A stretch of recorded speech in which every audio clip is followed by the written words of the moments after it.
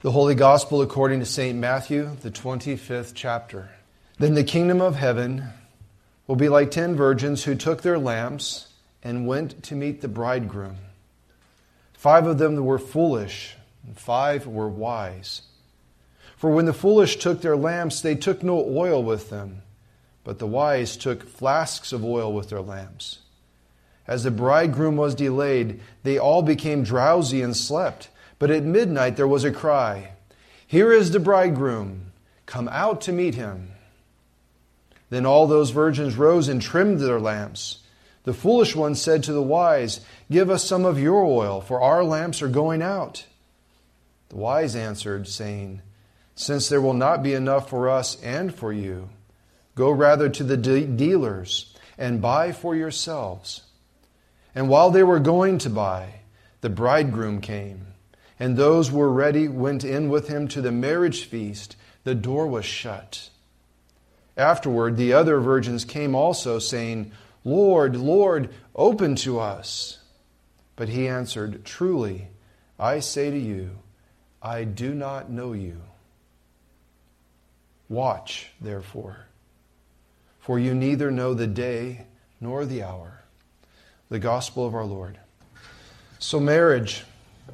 The topic of marriage. Marriage is one of the cornerstones of the Scriptures. If you understand marriage, you will understand a whole lot that's going on in the Old Testament and a right way of interpreting that and applying it. And not just Old Testament, but the New Testament. The fulfillment of God's salvific acts in the life of Jesus Christ. If you understand this theme of marriage and the pieces of marriage, then you'll have a great insight to who we are as God's people and how to interpret Scriptures. So today, we're going to look at marriage as it would have been understood by people in the first century world. And though it might be foreign to us, some of the language is foreign to us, it doesn't change its reality and its truth for us as Christians.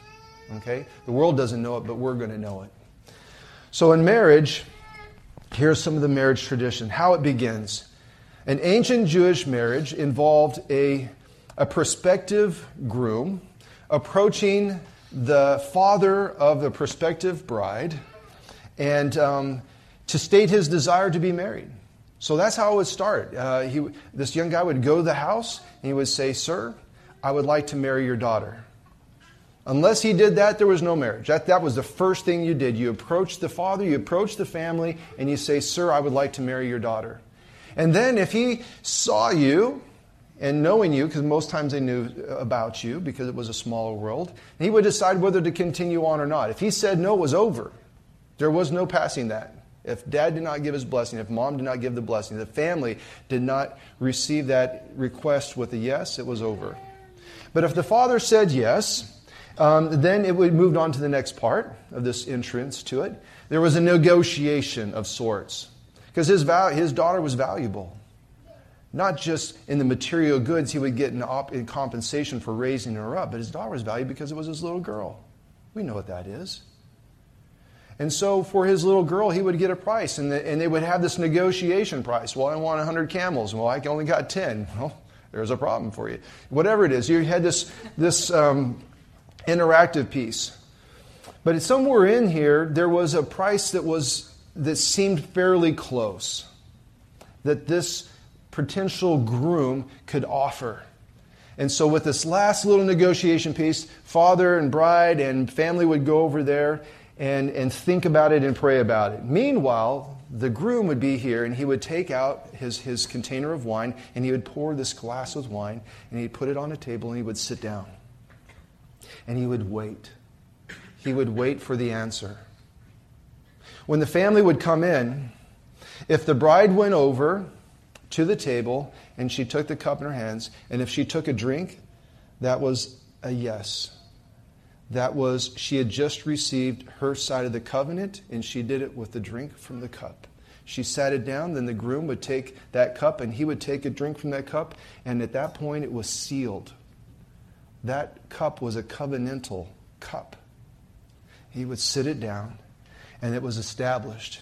From that point on, the only thing that could separate it would be illegal procedures of a divorce. Now, when you think about that, hopefully as I'm saying these things, images in your mind come to mind about Holy Communion, about the price Christ paid to receive his bride, the church, about the price that Jesus paid to redeem the world, to buy us back, a holy people to himself.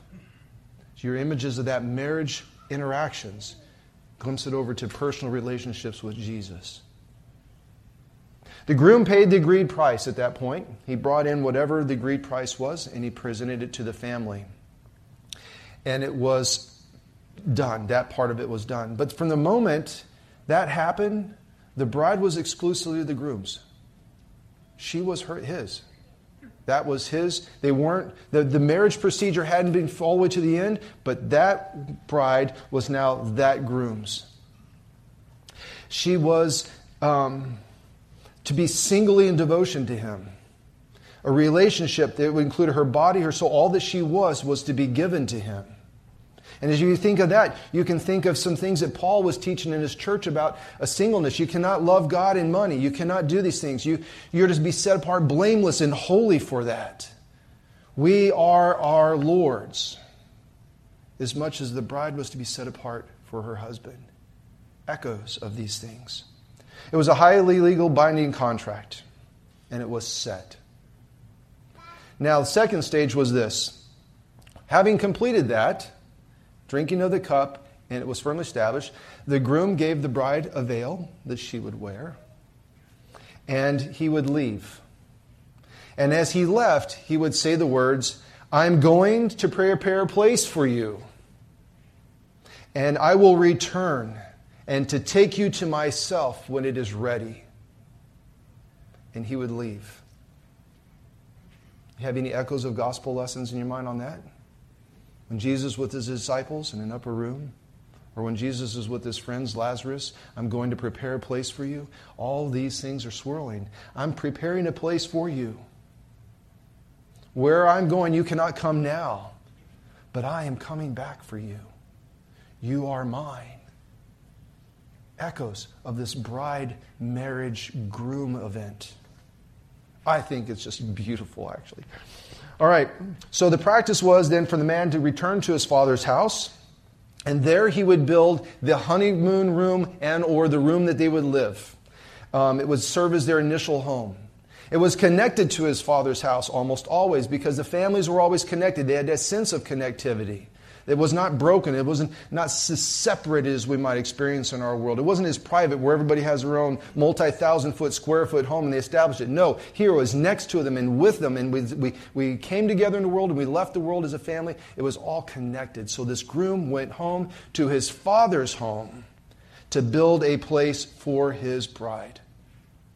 Now, the father interacted in this piece too, keying on the beauty of this. The father would make sure that the young man would not skimp on this building of the house because he was so enthusiastic about going to get his bride, right? That can happen. You can be so enthusiastic about something over here you don't do the work necessary for. You just want to bypass the work. So the father made sure that the foundation was going to be set right.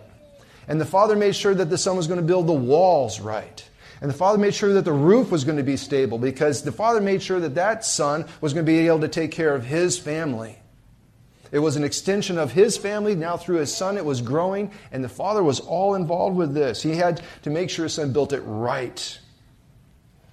And before he could go and bring his bride home, to bring the bride unto himself, he had to have the father's permission. So, in these small communities, you can imagine friends and families and neighbors, they all know what's going on. They all know that this young man has found a bride and he's preparing a place for her and he's working like the dickens to make this place ready so he can bring her home. The family's all preparing all the food necessary for a feast and gathering all the wine necessary for the feast. All of this stuff is stirring up. And no doubt the young man's going to be asked, he said, "So when's the date of the wedding?" That's a natural question. When's this going to take place? And the groom's only reply would be this: "Only my Father knows." Any hints of Scripture that says that? When all the people are wondering, "Lord, when are the last days going to happen? When are the stars going to do this? When are the moon's going to do this? When is the last day?" And Jesus says, "Only the Father knows." echoes of the wedding. If you understand the wedding, you understand a lot. Only the Father knows.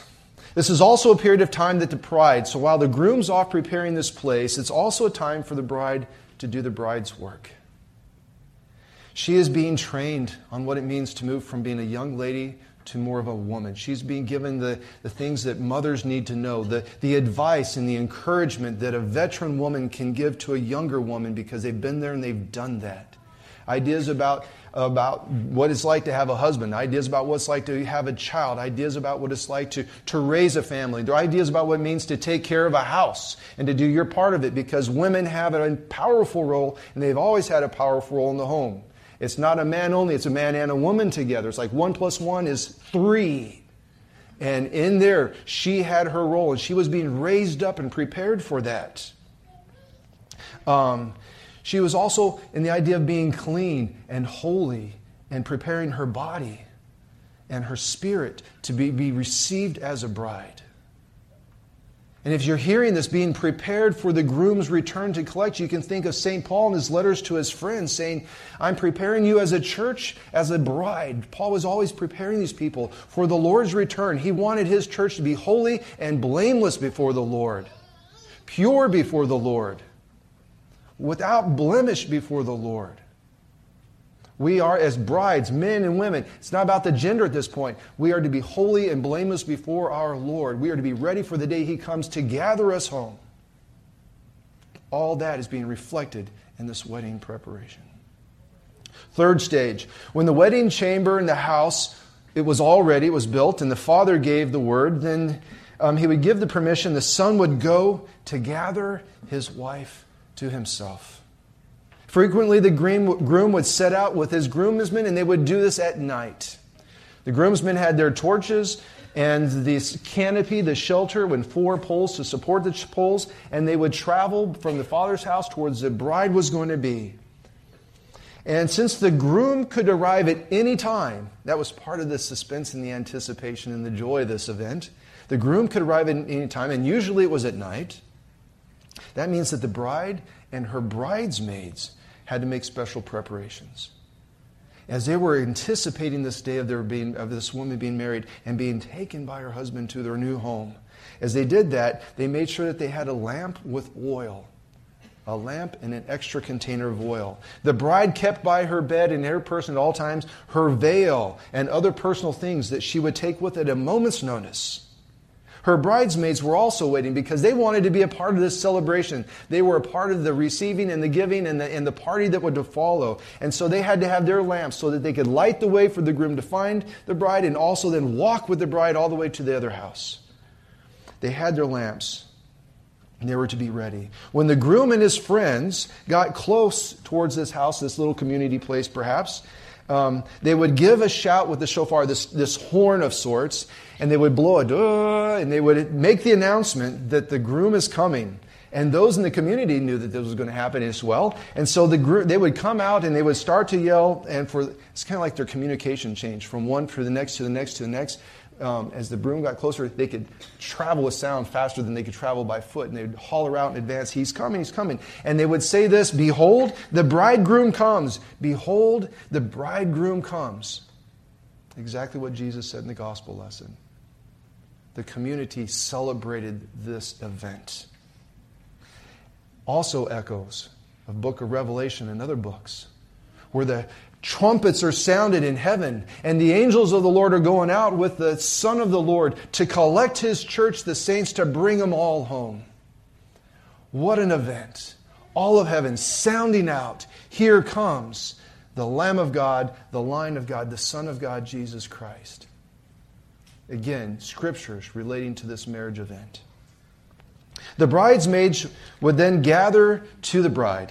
They would light their lamps. They would line the pathways. The bridegroom, his men, would hold this canopy, about an 8-foot by 8-foot canopy on the pillars, and provide shade and just like, we've got this. We've prepared a place. And the bridegroom and the bride would all walk underneath that, and they would all make the procession.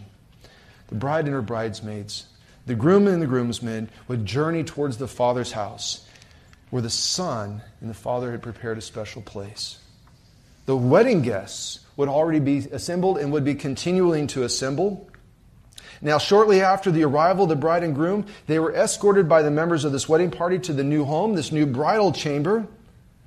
And while the groomsmen and the bridesmaids all were outside, bride and groom entered the bridal chamber alone.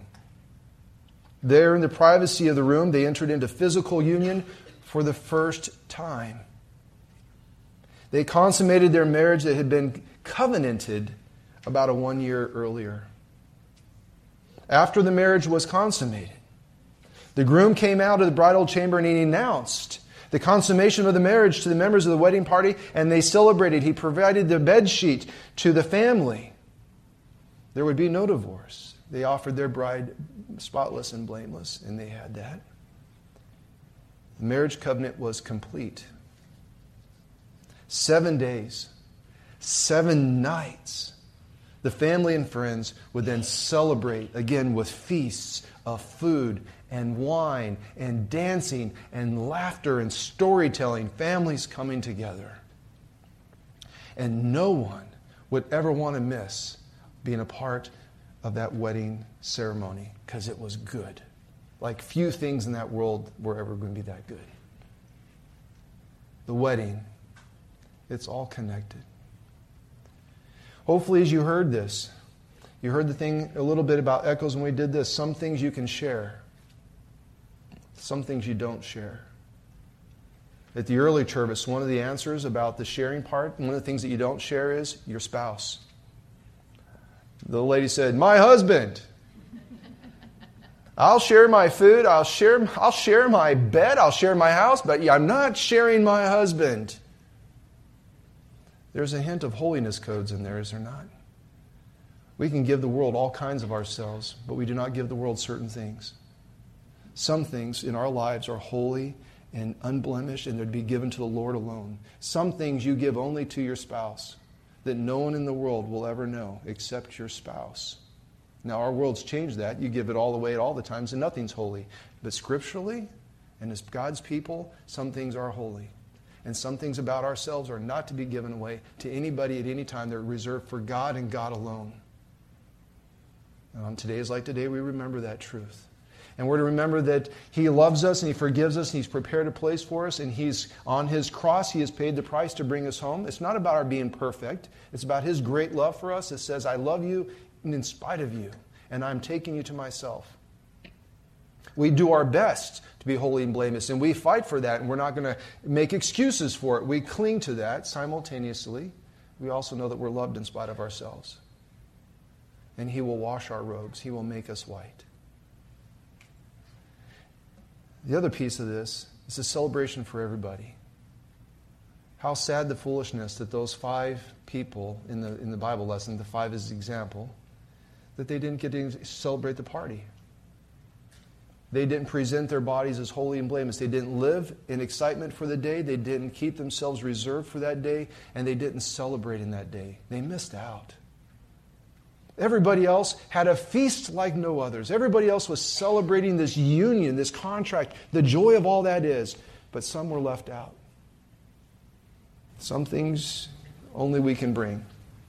And on these days, as we approach the last day of the church year, that's Christ the King Sunday. On that last judgment day the church remembers every year. Sometimes it's not about who you're married to or what family name you have, how much money you have or how much house you have. None of this stuff matters. It's going to matter, do you know who your Lord and Savior Jesus is, and does He know who you are? That's it. And you can't borrow that. That's one-on-one, face-to-face. Does He know you're not? It's not about perfection or imperfection. It's just, do you know Him? And so as a church on this day, we're called again to make sure we are striving to know who Jesus is. We're striving to present our bodies and our lives as holy and blameless, living according to the holy codes that God has established. It's God's world. We are His. We're going to live that way. And we're going to let the world know. We're going to know. We're going to live that way, and we're going to invite the world into that same thing. Knowing Jesus and making Jesus known. God help us be that church. Amen.